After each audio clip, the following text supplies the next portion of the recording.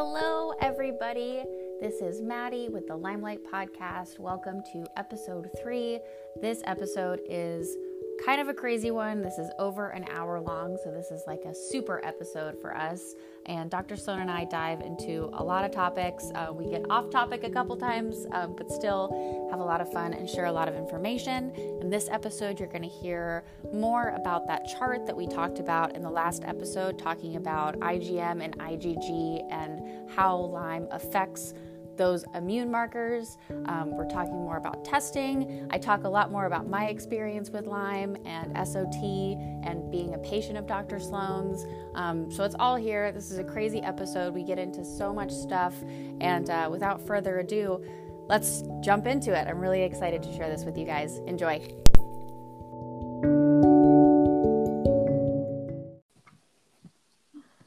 Hello. Hello, Maddy. Hi, Dr. Sloan. Hi. It's good to hear your voice. You too. I love our talk together. This is so fun. I do too. If everybody just knew that this is how we normally talk anyway. It's so fun. Normal discussion between Hank and Maddy. Well, I was just telling Matt the other day that it's so fun for me to be able to talk to you about this because nobody else, no other civilians are kind of on my level with just this, like wanting to learn and discuss this knowledge and learn more about it and really dig into this information. Most people just think I'm a crazy person, which I probably am, but whatever. Yeah. We have neuro Lyme, right? So we're out of our mind. And right. Psychosis. It's psychosis, right? We should just all take way more Klonopin. SSRIs for everyone. Well, We're all crazy. Just everybody should take the mineral lithium, not the drug, but the mineral lithium. It makes everybody have a better stabilized mood. And I will attest to that is very true. I love lithium, the mineral. Yes, the mineral. Not to be confused with what they prescribe people for bipolar. Right. I hide it in the water in the office so that my 9 girls that control my life can have a all stable stabilization effect. Yeah. Don't tell anybody, though. Don't tell anybody. Okay. Super secret. Everyone listening, you're sworn to secrecy. But that's actually really a smart, because that would have been something that we would have had in our water before our water has been just ultra processed and full of acid rain. We would have had lithium and all these trace minerals in our water, and we all would be so much calmer. Sure. So if you want to understand, and this is off topic, how the pharmaceutical companies ended up with the drug lithium, Google this: natural mineral lithium studies. So our government took the lithium out of 27 counties in Texas, the municipal water source. And everyone lost their minds. And then they studied the data of change. So the CDC turned it. Everybody lost their mind.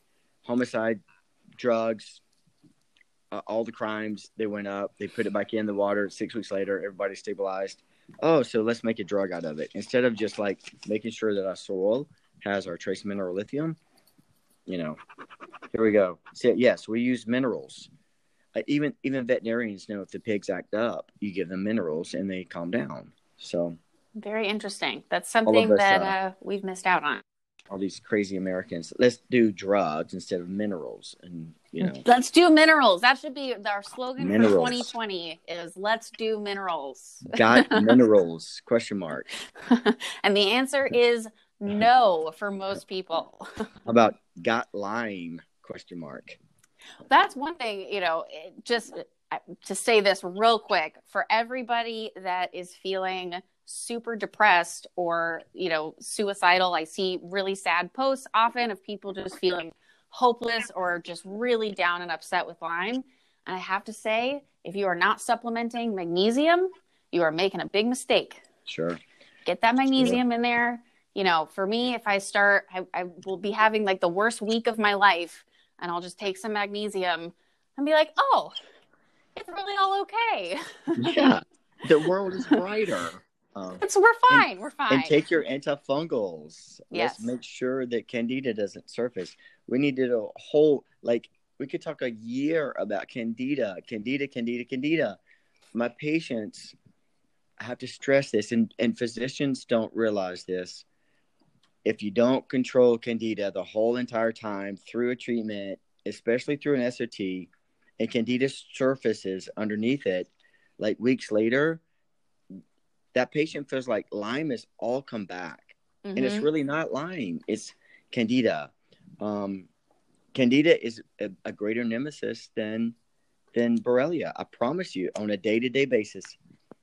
Yeah. One thing that needs to be clear is that candida causes global fogginess. And I'm talking about fogginess that's on the level of depersonalization. Yeah.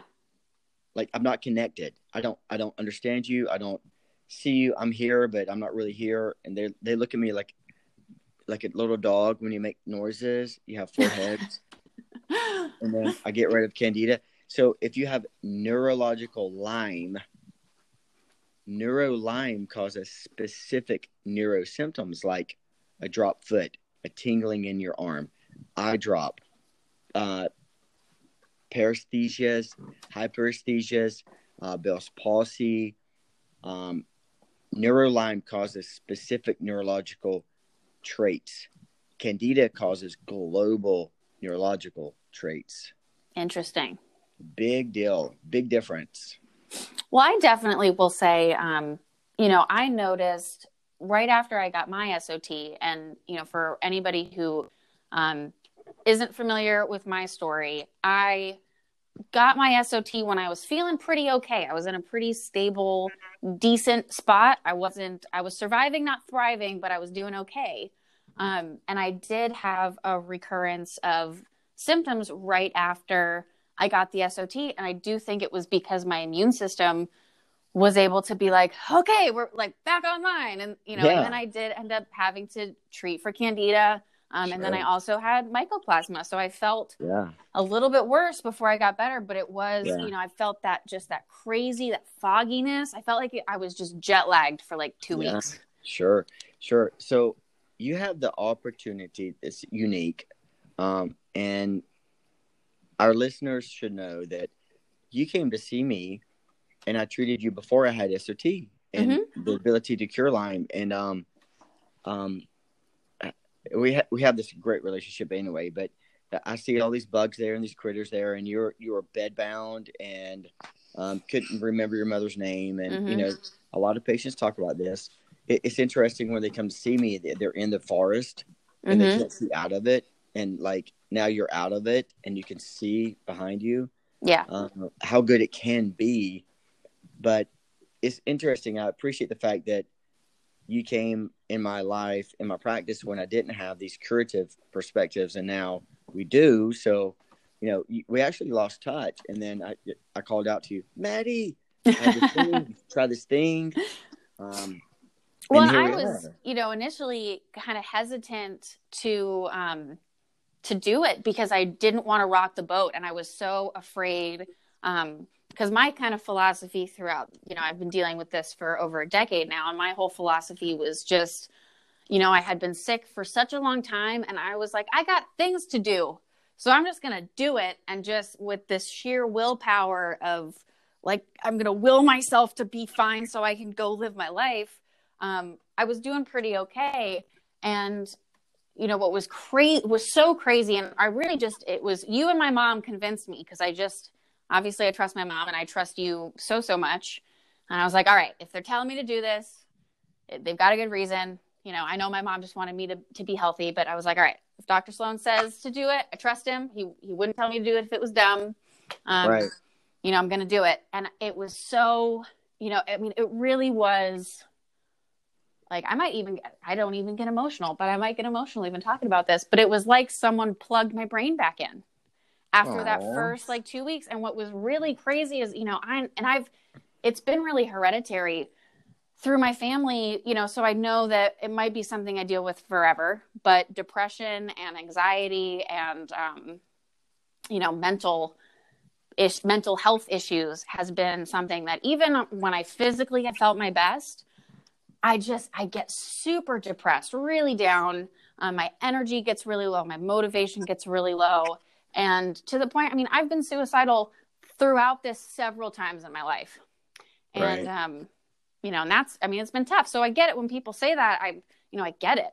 And, Right. it might seem, that it's been easy going for me for a while now, but it hasn't.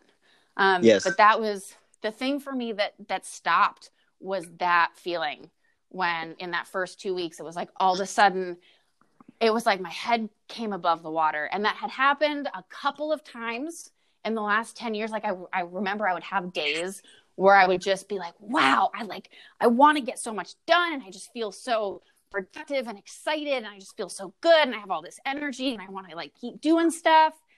And that, and then I wouldn't want to go to bed because I'd be like, oh, I don't want this day to end. Right. And then, SOT, I had that feeling and I was like, wow, this is so cool. And I almost didn't want to believe that I could be better, because I was like, oh my, well, it's probably going to go away after a few days, because, it never really lasted more than a day or two, but it just kept I was like, wow, like this is how I'm supposed to feel. This is crazy. Right. So that was really, when people ask me about it, I'm like, you just do it.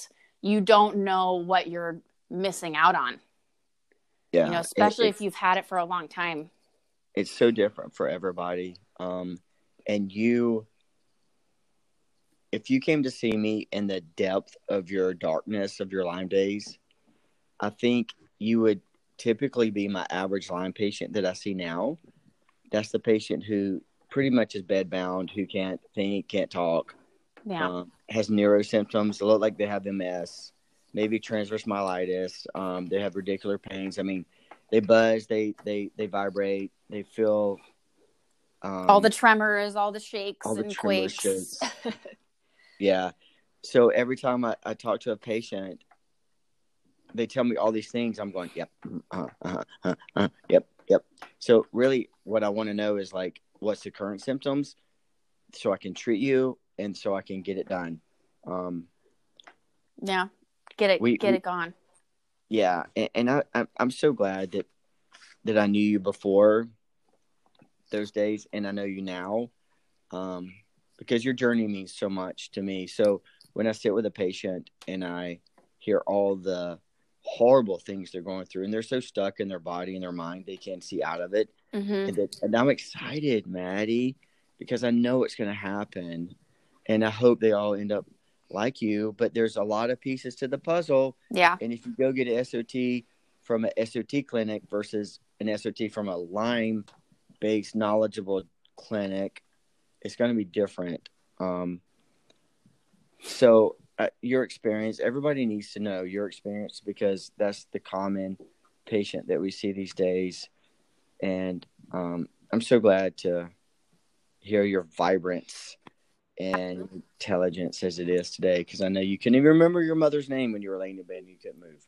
Yeah, I couldn't, and I got sick when I was 17. So I was worried about, what horse show I was going to go to. I rode horses, and, what I was getting ready to, pick what college I was going to go to. My mom and I went and toured colleges like a week before I became symptomatic, and, like doing stuff with my friends and just going along about my little 17-year-old life. And all of a sudden it just came to a screeching halt within about 3 weeks. I went from just complete normalcy to just wanting to die because I was in just so much pain.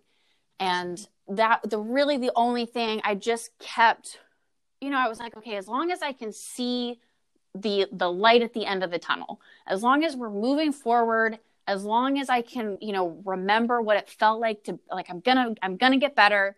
It's gonna be okay. As long as I can remember and like move toward that feeling of feeling better. And I started getting to a point where I couldn't remember anymore what it felt like to be okay.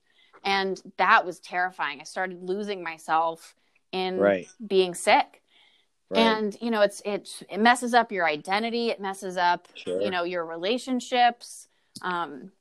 It completely shakes your bedrock foundation of the idea that like doctors are on your side, because most of them were not. And that was really, when I came and I met you, I was really it was actually during a relapse, because I had gotten better. And I went to college for a few years after doing tons of antibiotic therapy, which probably really hurt my liver.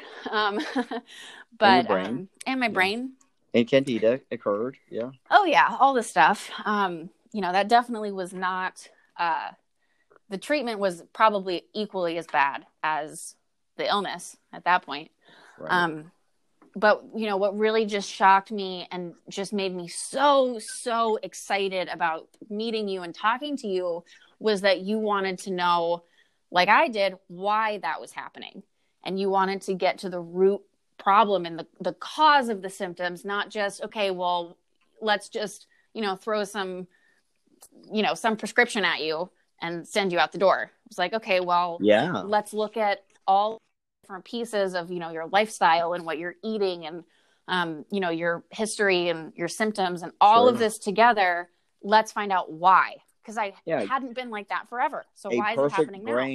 A perfect brain just doesn't go crazy on its own. There's got to be something in there that's creating a problem. And then you get into, even with you back in that day, I was just doing LabCorp tests. So I was kind of lost too until we bumped into these new therapies and better tests, and Lyme disease became a pandemic, and it's the fastest growing infectious disease in the country, probably the world. And the CDC saying there's now over 1 million cases every year, and think about new cases every year, and then the cases that don't get cured every year, and then they, behind that, it's just huge. Right. It's just, and it's crazy. What breaks my heart the most is, knowing how terrible it is. And even as I was going through that, I was like, man, I would never wish this on my worst enemy. I would never wish this on anyone else. And then, the hardest part about being involved in sharing this knowledge and being a part of this community is just, you're like, wow, there are so many other people that are as sick as me or sicker than me. And it's really heartbreaking. So that's why, people ask me all like, why do you do this? Do you just like to blog? I'm like, well, I want to get this information out there so people don't suffer like I did. No one deserves that. It's horrible. And I don't want anyone to ever feel that way. So I want to help you and help others learn. It's kind of like I sit with patients, like one has had a panic attack and anxiety, one hasn't. Mm-hmm. So if you've never felt a panic attack and you describe it to somebody, they won't relate to it. Right. It is life-changing. When you have a disease, this world isn't very empathetic or sympathetic to the cause unless you feel that same thing. Right. Unless you're trained. I said, no, empathy, sympathy, remorse, or regret. There are 4 things that you have to learn. That you have to go through the experiences before you feel it through somebody else. So I'm very empathetic and sympathetic. So I sit with my patients and I live through them. And I feel like that's how I know what we're going to test, how we're going to treat. But I'm just super glad that you're on this side of things, and that we're right now with you and other patients that are healed Lyme patients. We're working on the little tiny nuances like food allergies and keeping candida in control and making sure you're not histaminic, and make sure you're not flaring mast cells. And we're having a lot of mast cell or histamine intolerances for patients post SOT. They think it's post SOT, but it's been there the whole time. Although now that the Lyme symptoms are clear, now they're feeling the other things. So it's an interesting switch in the brain where our brain only senses the hierarchy of pain. Number 1 is the greatest. Number 2 is the second. Number 3 is so when we start moving things out of the way, everything changes hierarchy. So, now you feel this or that, but you didn't feel that before. That's because we moved some things out of the way, and now the brain refocuses on pain and sensation. It's interesting. Well, and I would imagine too, with the Lyme suppressing your immune system, your mast cells really can't do their job properly. So I'm sure once that starts clearing out, all of a sudden your body's like, all right, we're back online, like mass produce. Oh God. And that's why you get these massive histamine reactions right off the bat. Yeah, exactly. So I didn't understand this until recently, and I think I can say this as some science, but Borrelia bacteria, especially in the gut, suppresses Th1, Th2 cells, which are our immune cells. And when we have Borrelia sequestered and our immune system comes back online, then we actually start defending our body the proper way. Everything that comes in your body, on your skin, your nose, your mouth, your food, your air, we have an immune response to say, hey, dude, are you a bad guy or are you a good guy? And if it's a bad guy, we release a lot of histamine, inflammatory cytokines, and things like that. If you're a good guy, we still release histamine based on just checking in. Mm-hmm. So we can become histaminic when we have a healthy immune system. So we have to remove mold, make sure candida is under control, take care of delayed food sensitivities, and blah, blah, blah, blah. There's a whole sequence that we go through to make sure that I can follow through with a treatment for my patients that they're not going to find a different clinic because they're just not literate for all these possibilities. And I find, this is something that I'm really just is popping into my head right now, but everyone talks about, the Lyme detox, the detoxing Lyme, detox is like the buzzword. And to me, it seems like, especially, now you have SOT in your toolbox, you're not worried as much about detoxing as you are about like getting back to homeostasis. Because the Lyme's just is gonna get rid of itself as long as you have that S in there that's cleaning it out, and then you're not really needing to detox things. You're just needing to get your body back online so it can do its normal job. Exactly. And then I want to throw out there for everyone who, because I know people ask me all the time, they talk to me about like, oh God, I don't want to be on this super restrictive diet forever. Or I have all these histamine issues, and I'm a fair-skinned, red-haired child. I have been histaminic for my entire life. I've been on Zyrtec. I probably am keeping the Zyrtec company in business. Yeah. But I have, as I've gotten better and healed, I can be much less concerned about that, because now my body can just handle things so much better. So, I mean, I can eat gluten now occasionally and be fine. And, I don't do it often because I know it's bad for me now, but things like that, I don't have to be, I spent 8 years of my life being just extremely picky about my diet and, the skincare products that I would use. And, just every little tiny detail of trying to minimize inflammation and, keep myself kind of in a stable place. And now, my body is much more, it's doing its job. Basically, it's, I can eat more things. And, if I use one of the super fragrance lotions at my job or whatever, I do okay. And I'm not, sneezing and eyes streaming everywhere, rash. Yeah.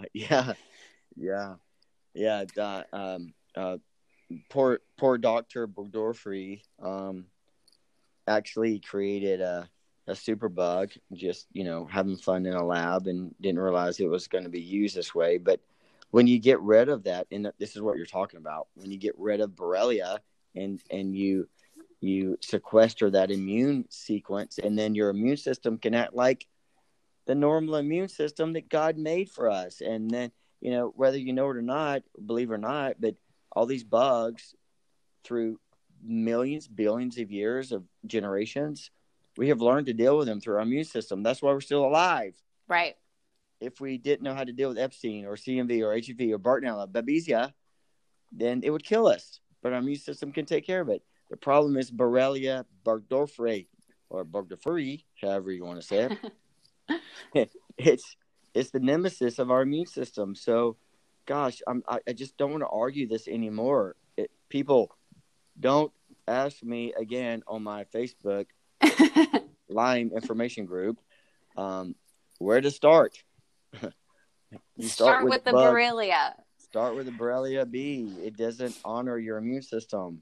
And then, as you see, Maddy, you'll go through normal immune system sequences once we sequester the RNA of the Borrelia, and we used the antisense gene silencing oligonucleotide to create a non-replicating sequence and induce apoptosis. So then, within a few weeks to 6 weeks, 8 weeks at the most, we feel through science and through analysis that the Borrelia has been sequestered, and we start to see immune system healing, recovery. We get into a healing process. Number one, proper tests, proper lab tests, comprehensive lab tests give me results. Results give me a target. A therapy gives me a target to shoot for, that I can create a target so that we get healing. And then step 3, we get healing. And then step 3, 4 to 6 months later, we start talking about what's the damage, what's not damaged, what's healed, what's not healed. And then we start talking about stem cells. So we just move along through this cascade of healing. Now that we have SOT, because before that, every 6 weeks, every 3 months, you go to your doctor. You're on a new combination of antibiotics, new combination of herbs, new combination of IVs. Every 6 weeks, 3 months, you're reinvented for a new treatment, and it's chasing rabbits, and you never get anywhere. Right. And then, this also brings up a good point, too, of, everyone kind of thinks, oh, well, if I do this one treatment, it's just going to be a magic bullet and I'm going to be healed. But you also have to remember, especially people like me who've had this for a long time, the whole time that Lyme has been in your body, it's doing damage. And, right. Then you kind of have to go back in and fill those holes. Once your immune system gets back online and you've reached a point where you can start rebuilding, then you've got to give your body time to just kind of get back to its normal mechanism of rebuilding. That's right. Believe it or not, we can actually function normal and be normal once we have sequestered the complicated DNA sequence of a genetically modified bacteria that is the smartest bacteria in science. It is a bacteria by DNA inside the body. It's virulent. RGCC calls it a virus. When we order an SOT, we check a box called virus agonist. That is so interesting to me. Yes. That just and when I say to them, guys, it's a bacteria, they laugh at me. Because inside the body it's virulent. So only viruses work through the cell to create more DNA. Mycoplasmas do the same thing. So mycoplasmas are genetically bacteria named after a fungus that are so tiny that 4,000 of them can fit into one white blood cell. Wow. Whereas like strep or staph, only 8 or 9 of them can fit into one red blood cell. So even though it's a bacteria named after a fungus, it holds its antibody. So when you see mycoplasma on a test, you're always going to hold an antibody for it, like a virus, like Epstein-Barr cytomegalovirus, HPV-6, and HPV-1 through 6. You'll always hold the antibodies to viruses because we can always see if your immune system reacted to them. But we're looking for IgG antibody below a criteria to show it's hit the second hump on the graph. Got it. Well, that brings us to a great segue of, now we've just chatted for a long time, but the first thing that I really wanted to ask you in this podcast is about IgM and IgG. Yeah, what's that? Well, I am going to show, so there's this infamous graph. Oh, there's this graph. There's this graph. So, and I mentioned it in the last episode. And if you guys who are listening, and I will attach this to everywhere that I post this so you guys can look at it. But if you can't see it and you're just listening, it's 2 mountains with 2 valleys. And the first two camel humps. 2 camel humps. And the first camel hump is IgM. And then there's the valley. And then the next one is IgG. The trough. The trough. And then the valleys and the peaks. So this is the first time, and this is revolutionary, and a lot of people are going to try to poke holes into my analysis, and that's okay. It's the first time that I can prove and show through science and test and how you feel that our immune system goes through a sequence where something comes in your body. It's a foreign critter. It's a bug. The immune system says, hello, are you a good guy? Are you a bad guy? Hello, you're a really bad guy. And we mount an immune system response through natural killer cells, T cells, heat shock proteins, cytokines. And then, wow, you get this huge hump of an IgM flare. For Epstein-Barr, that means it's mononucleosis. It's IgM mono. For Borrelia, you're CDC criteria positive. 23, 39, or 41 above a criteria that shows CDC positive. For patients who have been through that flare, and maybe it's years down the road, then you fall off that hump, that peak into the trough, and we see a below CDC criteria patient. They're still sick with Lyme, but you fall through the cracks. Mm-hmm. That's my kind of patient. I love CDC criteria patients because it's black and white. I don't have to explain all this stuff. But for the ones in the trough, or the ones that have hit an IgG peak and we missed it, or if we see band 34 and 31 in IgM or IgG, we know it's been there for a long time. So now I'm showing on a graph for the first time in history. Da da da da. Da, da, da, da. Drum roll, please. A normal immune system sequence that can show when the immune system is going through different phases of its exposure to a bug, especially Borrelia, because over time, especially with a curative treatment like SOT, we see the body move. Where you've been stuck in an IgM or trough IgM or trough IgG, we see it move through. So one test is a snapshot in time. 2 tests shows movement. 3 tests show trends. Mm-hmm. So the reason I do post Western blot test is because now we can prove that we can see this movement along through this normal immune system sequence. And this is really revolutionary. And yes, poke holes in it if you can, but I can help you plot your bands and show you where you are. Number 1 test, number 2 test, number 3 test. So this is so cool. I love this. For me too, because I don't really understand this that well. Can you explain what the bands are? Like, what is that showing? Yeah, that's the problem. That's the fallacy in Western blot test, is that it is only a test to show your immune system reaction to the outer surface protein of what Borrelia is releasing, which is a fungal ball. It's so smart when immune system reacts to it. It releases these little outer surface proteins, and then we see that reaction. So a patient that doesn't have much of an immune system, and we test that through the CD57 counts, which is only done accurately through LabCorp, through insurance, and some other tests do it well. Quest doesn't do it properly. But we can see different phases, and we can watch that over time.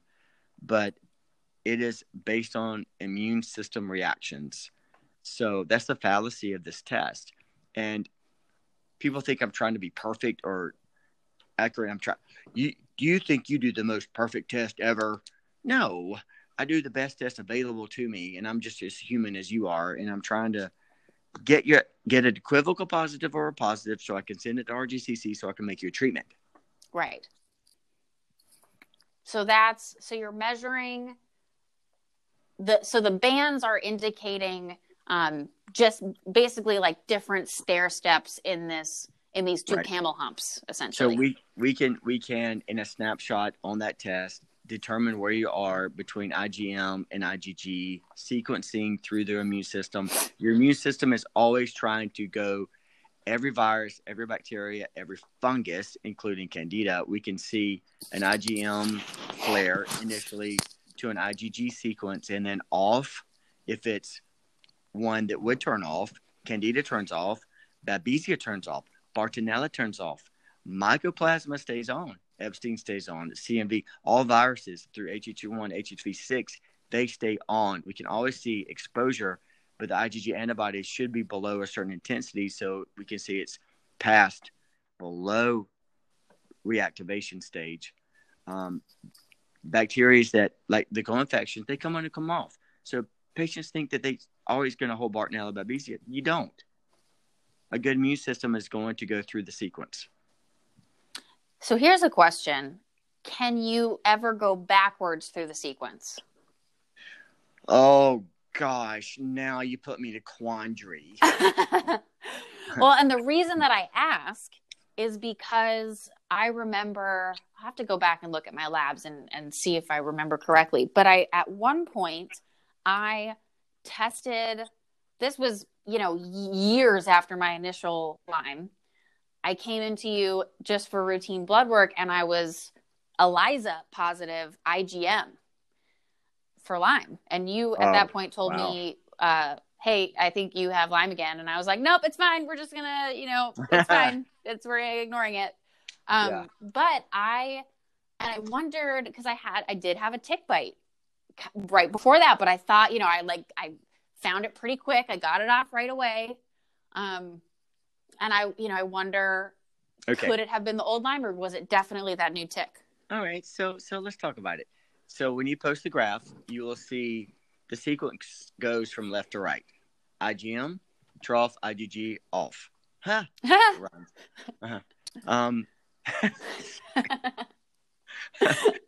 Sorry. Oh my gosh. That's your slogan. That's way too much fun. There's no ego in illness, so I'm not going to sit here and tell you that I know the facts about the immune system and the way it works. I will base it on my experience, my dear. Okay. I had negative Rocky Mountain, negative Rocky Mountain, negative Rocky Mountain, IgM, CDC, Lyme. I did my treatment. 3 weeks later, I have a IgM Rocky Mountain. Huh. So did I get infected or did it surface? I'm going to say this. The immune system doesn't go backwards on the IgM. Okay. The sequence goes IgM to IgG to off or it holds, depending on if it's a virus or bacteria. However, imagine this, and check this out. If you have Bartonella, if you have Babesia, Rocky Mountain, if you have Epstein-Barr, if you have viruses and bacteria in your body that aren't being dealt with, they're just destructing you. Remember, antibody test only shows your immune system reaction to the bug. Right. Imagine Borrelia, our destructive buddy, is causing damage, and your immune system is so sequestered that it can't treat the other things. So we remove Borrelia, and when I look at you after an SOT, I look at you in a whole new light. Wow. So if Rocky Mountain flares, Bartonella, Babesia, Epstein-Barr goes from IgG to IgM. So recently, I just had a patient go from IgG, Epstein-Barr, IgG, CMV, IgG, HHV6, and then all of a sudden, they're all IgM. Interesting. Did they just get exposed to roseola like your 3 years old? Did they just get mono? No, they did not. So that bug was in their body doing damage. And then we move Borrelia off the table, and then the immune system goes, hey, what are you doing here? I didn't know you were here. Oh, by the way, I want to come kick your butt now. So then we see the immune reaction, which is called antibody, and we see that change. So, yes, the answer is yes on both situations, or you're reinfected, period. Interesting. Very cool. So I think, I'd have to go look at my labs to see, but I don't think I ever was only IgG. I think from when I started testing positive, I would be kind of in the middle of the trough probably. And maybe I had a couple of, maybe 1 or 2 IgM bands and 1 or 2 IgG bands, and I was maybe going through, and then maybe it came back on when I started to feel better. Right. And maybe that's why I pinged really hard on the IgM. Yeah, so sometimes, after an SOT, I may see these flares through IgM sequences, but you don't feel bad. It's not that you have to feel bad. It's not like you got it for the first time. It's that your immune system is going through normal sequencing. It's impossible.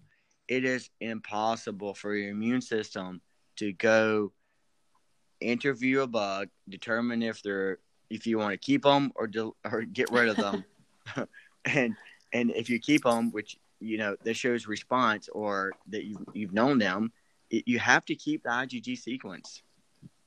It's going to be there forever, but it has to be below a certain antibody level so that we feel comfortable that you're not sick. And let's preface this with this comment. Testing is secondary to how you feel after a treatment. Right.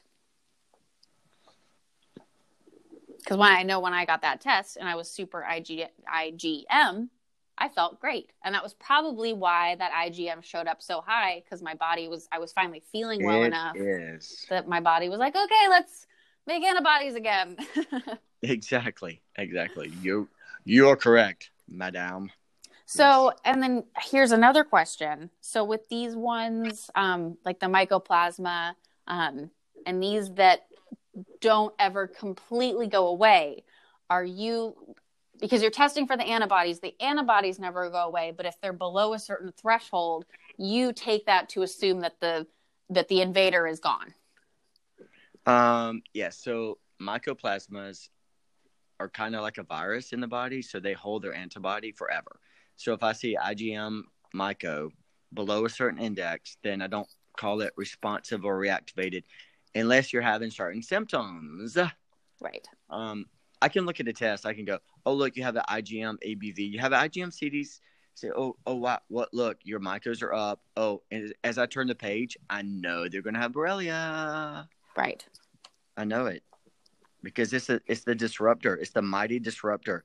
It's our immune dysregulator. I know it's going to be there. And if it doesn't show normal, like what we think it should on the antibody test, it's because you've been sick for so long that I'm not getting correct data. So we need to treat it anyway or be logical about it, because for me, we're so much on the international radar for Lyme treatment that I'm really holding steadfast to the CDC criteria or below CDC criteria. We're only diagnosing Lyme at a CDC criteria. That doesn't mean that you don't have Borrelia burgdorferi infection, but the semantics are: do you have Lyme disease according to the CDC at certain peaks in those 2 camel humps? Or are you in the trough? Or are you off? It depends on what we see and what is on the piece of paper and how you feel inside your body. Okay, so here's a question. Does the Borrelia burgdorferi IgG off, or does that stay on forever like a virus? Oh, good question. So untreated Borrelia hangs out in one of the sequences. So when I graph your Western blot antibodies, I can see that if it's above a criteria, I can plot it on the graph. Certain ones will be in the trough. And then if I keep doing that without treatment, it's pretty much going to stay right there. You're getting hung up in a CDC criteria, IgM, IgG, or in the trough, off CDC criteria, but you're stuck. You're stuck. And antibiotic treatment is not going to move you along through the sequence. It's going to suppress more data, and it's going to hide more, so we see less. SOT is the only treatment that actually gives me the ability to inhibit the replication of Borrelia and watch its sequence through that IgM trough, IgG off sequence. Interesting. Okay. So then as people are getting SOT and, they come back 6 months later, or I guess we could use me for an example. What are you looking to see a year post SOT on someone like me? The first thing I say to you is, how are you feeling? So great. Before SOT, you had 10 symptoms, and these are them. You told me these are your symptoms, neuro or physio, whether they're testable or not testable, and how do you feel now? Because antibody tests are not very good for follow-up tests for a treatment of any kind. But since we have SOT, now we're finally able to see a sequence. So I ask you how you're feeling first, and then I really, really dig into the numbers, and I plot your Western blot bands to see what sequences you were in before and where you moved to after. I'm waiting for that IgM to flare down to trough into IgG, and I'm waiting for that 31, 34 band to sequence on that shows that it's a chronic, it's a movement into a past infection.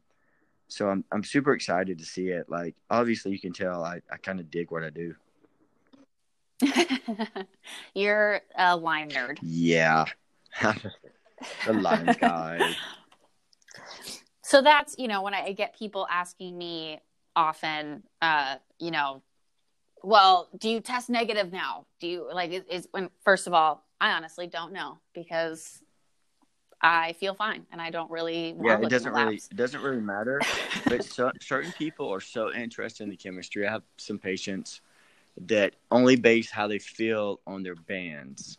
So I'm trying to get patients out of their bands. I could do a follow-up test in Europe. It's $1,200. Ew. Yeah, we can do a follow-up test post SOT. But if I'm looking at like I had 10 neuro symptoms and they're all gone, or 9 of them are gone, 8 of them are gone, but I have this left. So once you have Borrelia off the table, and I recalculate your symptoms, I look at them as a new, fresh group, and I go, oh, wait a minute. That's dopamine, or that's candida, or you're allergic to gluten, or your thyroid sucks. I'm a freak about thyroid labs. If you haven't had yes, you are. thyroid tests, it's really important. It makes 90% of our energy. Yes, it's the missing link in medicine. There's a lot left to the picture other than Lyme, but we got to get it out of the way so we can move along. Right. Well, and I can also test. First of all, I found you because you were the only person I could find that would run a full thyroid panel and not just the TSH, which made me very happy. Because I was extremely hypothyroid when I came to see you for the first time. And my regular doctor just ran the TSH and called me and said, "Oh, you're fine." And I was like, "Well, I'm still not fine because I'm still real sick, but I'm not fine." So that was fun. But anyway, what has been interesting for me, a lot of people have asked me a lot about co-infections. And when I first got sick, I had at least Bartonella and Ehrlichia. I probably had more, but I wasn't testing positive for anything for a long time. And then post-SOT, I had a mycoplasma. But all of those, I haven't positive for Bartonella or Ehrlichia in many years. Yeah. And then the mycoplasma was just, got rid of that within a couple weeks with just like a very low grade antibiotic. Sure. Yeah. And that was all, it was all super easy. And I think the Bart and the Ehrlichia was knocked out with probably maybe the first rounds of antibiotics that I did. But it really was, once I got the Lyme under control, everything else was just like, okay, bye. Yeah. Bye. Yeah. Thank you. There's a couple of guys trying to argue with me right now on my site to tell me that I'm being fake because I say that there's no evidence that we can preclude these co-infections, and it's not me, it's the science. I day to day see patients that we cure Borrelia, and then they sequence through their Borrelia, Bartonellas and Babesias, and they go through the IgM and IgG flares for the we just get to watch the natural evolution of our immune system do its correct job. Once we get rid of the bacteria that was, creating this immune system dysregulation. Yeah. Right. Yeah. It's fun. It's really fun. So fun. I think that's why you and I get along so well, is because we're probably the only ones that think this is super fun. Yeah. I now I get to say, oh my gosh, guess what? I'm sorry, but you have Lyme disease. You're CDC positive, and I'm so happy about it. Right. and I say, I don't mean to make light of this, but in the past, it was a crying event because all I have for you is IV vitamin C, herbs, antibiotics, and then we treat you. We suppress your symptoms. You're good for a while. Then I treat you again. And now we have a treatment that sequesters the RNA sequences, and then you move along in life, and they go away, and they don't care about me anymore, and it hurts my feelings. No, I'm just kidding. No, well, that was, what has been so crazy for me to experience this starting from 10 years ago And first of all, not being able to even get diagnosed and seeing, all of these top infectious disease doctors in the country, not even just in my state, but in the country.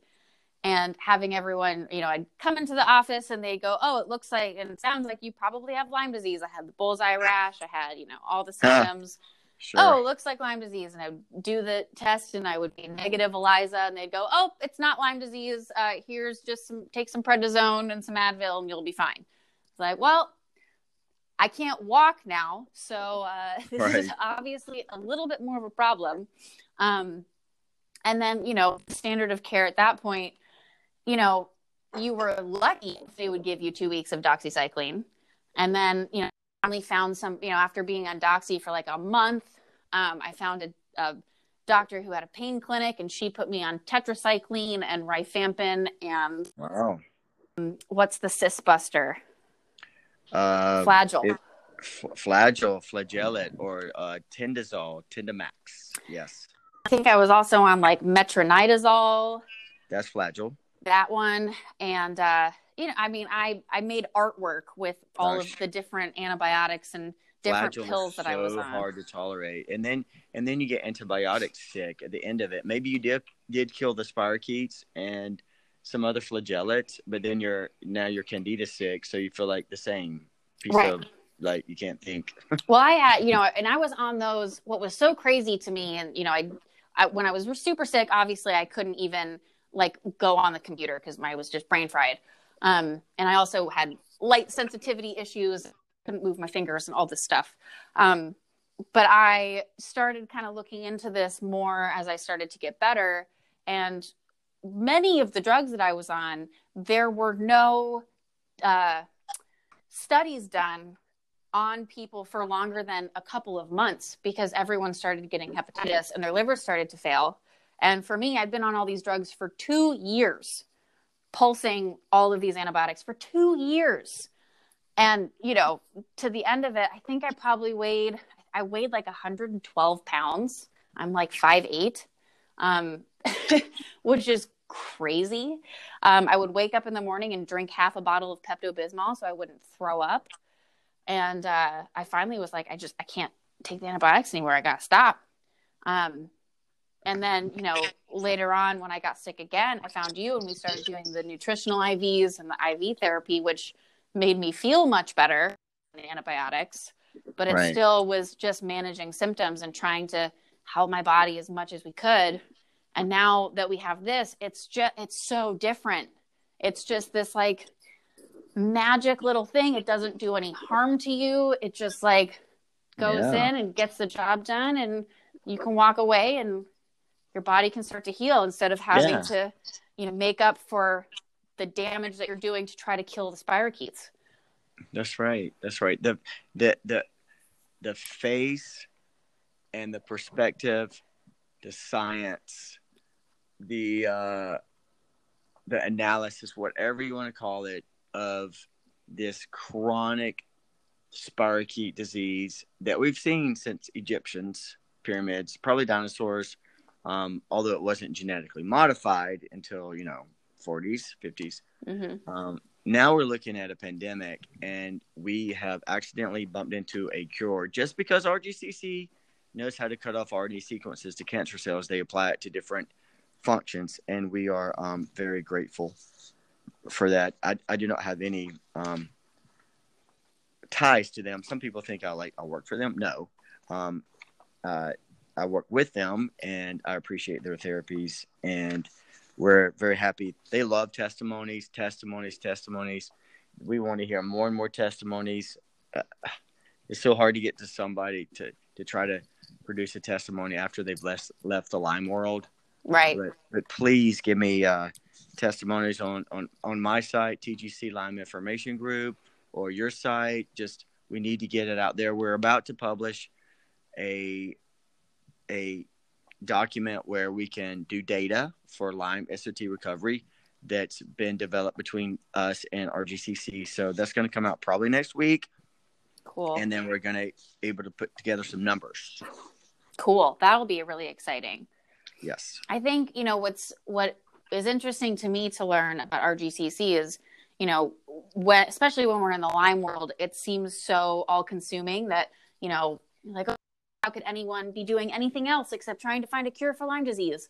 Right. But, you know, what you said is they really don't do this very often. They're really just starting to do it, and really based on your research and working with your patients specifically for the most part. Sure. And so I think, you know, a lot of people, and, you know, me included, and until recently, I didn't understand how important it is to spread the information and kind of get it out there and get those testimonies and hear these stories from people, because we want them to also be excited about this. And we want them to put more, you know, bodies and minds and into helping us do this. So they want to do it, because they really are not a lab that does this very often.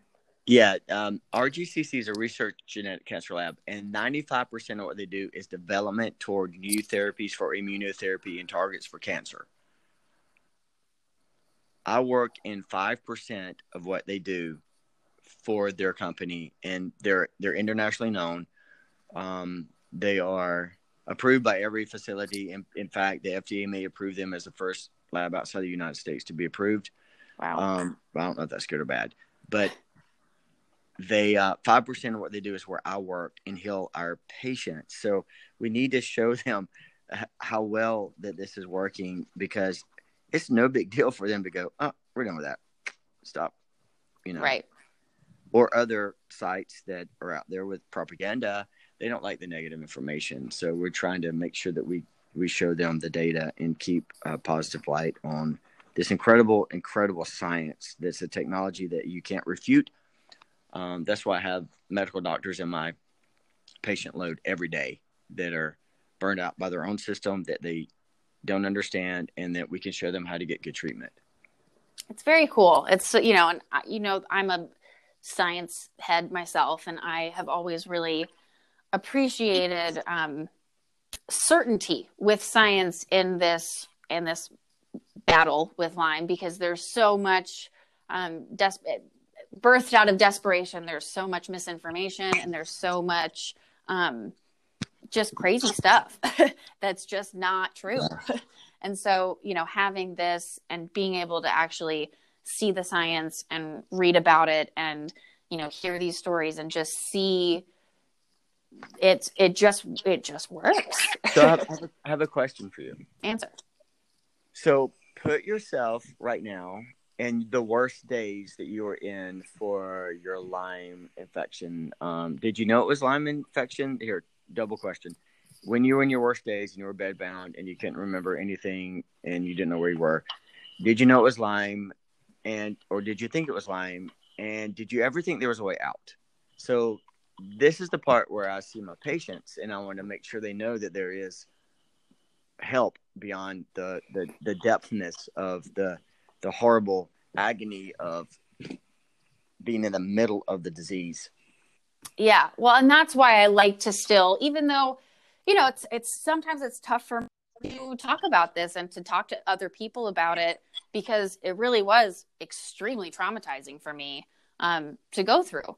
And, you know, I mean, that was really part of the time, you know, really the first time in my life that I ever really wanted to die, because I started to not see hope, because I was going to doctor after doctor after doctor, sitting there just sobbing in so much pain, and nobody would help. They would just look at me and kind of go, oh, well, you know, we're not really sure what it is. Maybe you have like a weird, super rare rheumatoid arthritis, you know, that affects 1 in a billion people.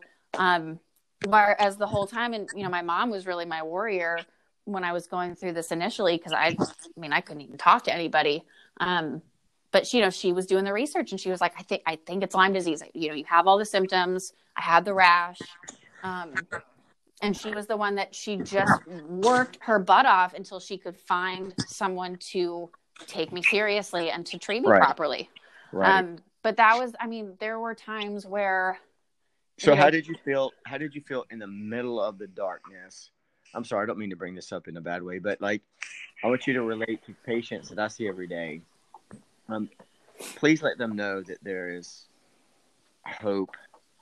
There is. Well, that's what's so exciting about this. Where you've been and where you are now, and listen to your brain kick. I mean, yeah, you keep up with me, and I'm, you and I are just peas in a pod. We pride ourselves on our neurological ability to rationalize common sense in disease. Right. I mean, that was really, I don't even really remember it very well because my brain was not encoding memory. That's how sick I was. It's all like a year and a half of my life kind of all just blurs together. And all I remember are like specific times of being in extreme pain or having like neurological breakdowns where like, it was almost like I had a different person inside my head that was telling me all of these crazy things.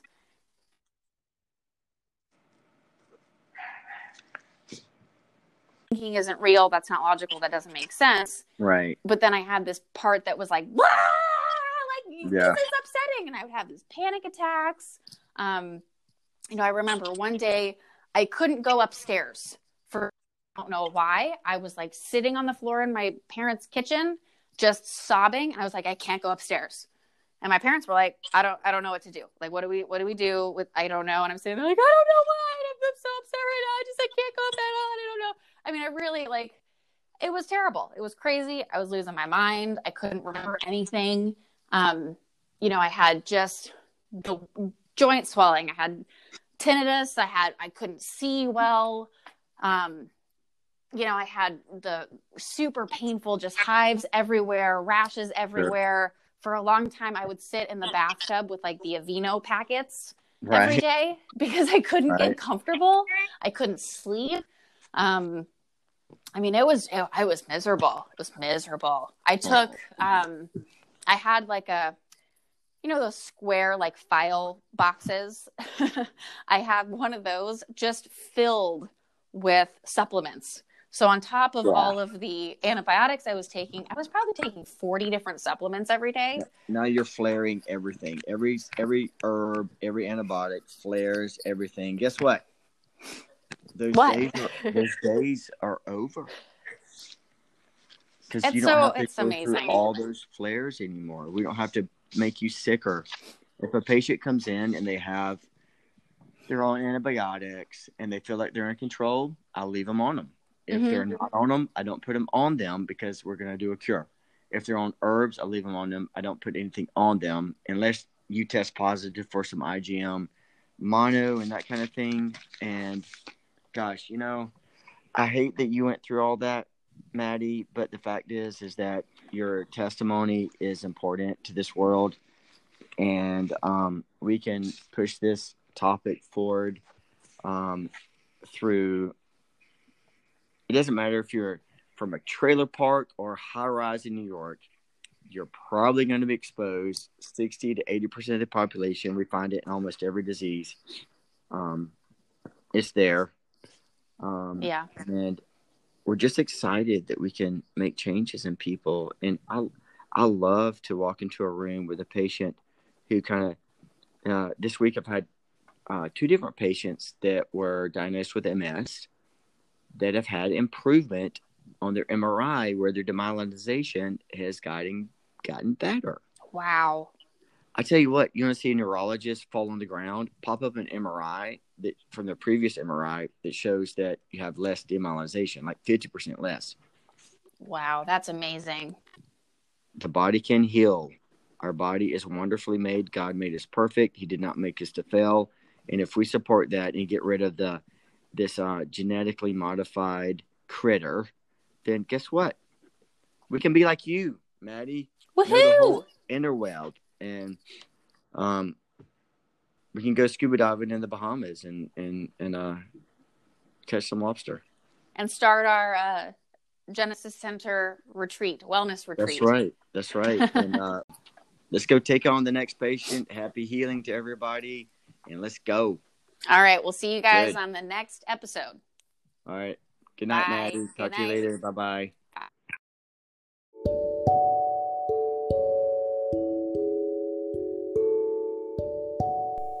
Wow, I know that was a long one. If you guys are still listening, thank you for hanging in there. That was crazy. We talked about all kinds of stuff. That was probably the most I have talked about my Lyme experience in many years. And I'm just so grateful and happy to be able to share this information with you guys. And hopefully you find it helpful. Again, if you have any questions that you would like for us to talk about on the next episode of the podcast, please feel free to email me at maddie@maddyraycooper.com, or you can ask it in the Genesis Center Lyme, SOT for Lyme information Facebook group, or you can DM me on Instagram or message me on Facebook. Just let me know, and I will get that question asked to Dr. Sloan, and we will get all this information out there for you guys. If there's anything I can do to help make this podcast more accessible to you, or better in any way, just please let me know. I'm always trying to improve this and make this as helpful for you guys as possible. So I hope you enjoyed it, and I can't wait to share the next one with you guys. Have a good night. Bye.